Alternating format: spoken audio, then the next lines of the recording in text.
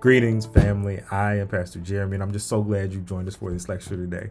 I'm super excited, so I just want to jump right in. Just follow me for a second. The year is 1739. The place, Bristol, England. The occasion, John Wesley, the founder of Methodism, is preaching a sermon entitled Free Grace. In this sermon, he presents the gospel to a gathering of thousands, saying, "The grace or love of God, which cometh our salvation, is free in all and free for all." He says this not in a sanctuary or a church or Oxford University where he was accustomed to preaching, but somewhere he probably thought he'd never proclaim the word. So let's back up just a little bit before we go further. The entire reason Wesley was in this place was that his friend and fellow preacher from his time at Oxford, George Whitefield, invited him to Bristol just as he was preparing to take a journey to America. But before he left, he demonstrates for Wesley the benefits of preaching out in the open air, most often in fields. Before seeing it, this would have been something that would have been unimaginable to Wesley. But even still, when he sees it, it freaks him out quite a bit.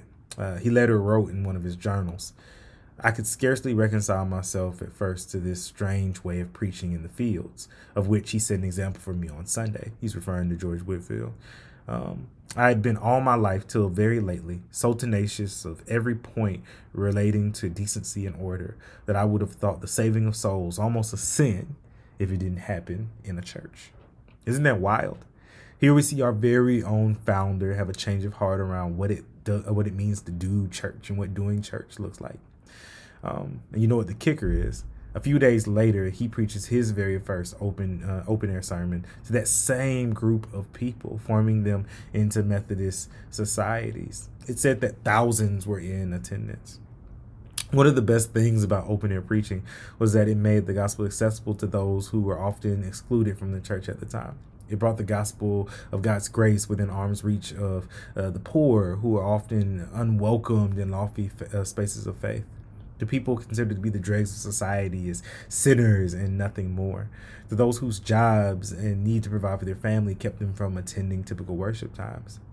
I mean, we see in the quote from Wesley that I just read that for most church folks at that point, decency and order were valued above saving souls, and how much more above the general well-being of fellow humans. But with field preaching, Wesley attracted all of these people and more, and made the statement that the word of God wasn't just for those with material wealth or who appeared to be upstanding citizens by class, but for everyone. This brings us to our second theme as we make our way through our Rekindle sermon series, as we continue journeying through the Gospel of Luke and remember our Wesleyan heritage as United Methodists. Our theme this week is belonging and inclusion, more specifically that all belong and will be loved in the UMC. All will be heard, respected, and engaged. All will be free to develop their personal relationship with God and to serve fully in ministry to Jesus Christ. With the history just explored, we see that striving towards those goals has been a part of our identity since the very beginning. Today, as we open our Bibles to the 10th chapter of Luke, we're going to read a story that you've likely heard many times before, that beautifully displays why when we build the table of the church, it has to be long and wide to make sure that everyone has a seat, to make sure that everyone knows that they are included and that they belong. Once again, opening our Bibles to Luke chapter 10, we're going to be looking at verses 29 through 37. So let's read them together. But the legal expert wanted to prove that he was right, so he said to Jesus, "And who is my neighbor?" Jesus replied, "A man went down from Jerusalem to Jericho. He encountered thieves, who stripped him naked and beat him up and left him near dead. Now, it just so happened that a priest was going down the same road. When he saw the injured man, he crossed over to the other side of the road and went on his way. Likewise, a Levite came to that spot, saw the injured man, and crossed over to the other side of the road and went on his way. The Samaritan, who was on a journey, came to where the man was, but when he saw him, he was moved with compassion. The Samaritan went to him and bandaged his wounds, tending them with oil and wine. Then he placed the wounded man on his own donkey, took him to an inn, and took care of him. The next day, he took 2 full days' worth of wages and gave them to the innkeeper. He said, Take care of him, and when I return, I will pay you back any additional costs.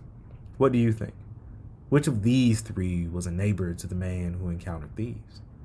The legal expert said, the one who demonstrated mercy towards him. Jesus told him, go and do likewise. Okay, so just to give us a little context, a legal expert who wanted to test Jesus had asked him what he must do to gain eternal life. Jesus, as he often does, answers a question with a question. He says, well, what's written in the law? The legal expert responds, love God and love neighbor as yourself. Still in the mode of testing Jesus, when Jesus tells him that he's correct, he responds with a more philosophical question. And who is my neighbor? Jesus then tells the story we've come to know as the parable of the Good Samaritan, which we just read. So let's dig into that a little bit. Starting with the man who was robbed and beaten, possibly the most notable thing about him is that there really is nothing notable about him. We don't know his name. We don't know his ethnic background. We don't know what he does for work or his religion. All things that, much like today, would greatly influence how he's treated. Was he Hebrew? We don't know. Was he a Gentile? We have no idea. The text doesn't tell us, and that's probably an intentional move. I'm sure it makes it easier for you yourself and myself as readers to put ourselves in his shoes. What completely defines this character for us is that he has been robbed and beaten and needs help, which for us as readers raises the question, who will help him? Who will help this man? Notable also is the fact that the road this man was traveling was well known for being extremely dangerous and a breeding ground for thievery. So anyone traveling this road would have both been on high alert for themselves, but also would have expected to see others being attacked or harassed. Back to the question, though, who will help this man? Now we're introduced to a few other characters who each, unlike the beaten man, are given some kind of identity, whether it be their ethnic background or their job or their religion or all of these things. Our first passerby is a priest. Surely a religious leader of the Israelite people will help this man. One with special responsibility that helped keep the people of God connected to God through offering sacrifices and worship. I mean, when you consider that within a priest's duties would have been to bury a corpse if they came across one on their travels, how much more was it their responsibility to help a person left for dead on the side of the road, but still breathing? However, we know that this priest crosses the other side of the road and continues walking as if he doesn't see the man. Next, a Levite comes by and does the exact same thing the priest does. He crosses to the other side of the road and just leaves him there. A few weeks ago in our Wednesday night Rewind Bible study, this passage came up by chance, and a very astute St. Luker asked what the difference between a priest and a Levite is, or at least why the text seems to make the distinction. Well, first I say that even though all priests are Levites, not all Levites would have been priests. Priests would have been specially chosen and trained individuals from the tribe of Levi. Other Levites that weren't trained to be priests were still given special roles to play within the temple and had access to places and things within the temple that the average Israelite wouldn't have been privy to. It's possible that the author set the story up so that the three individuals who come across the beaten man would descend in social order, with the priest being the highest, the Levite being second, and the assumption would have been that the third person would be an average everyday Israelite. But the original readers would have been shocked and surprised to see who the third person actually ended up being. We know, of course, that the last person to come across this man, who was in dire need, was the person that the parable is named for, the Good Samaritan, which would have sounded like a contradiction to the original readers. The Samaritan sees the man, cares for his wounds, gets him to an inn, and pays for his stay.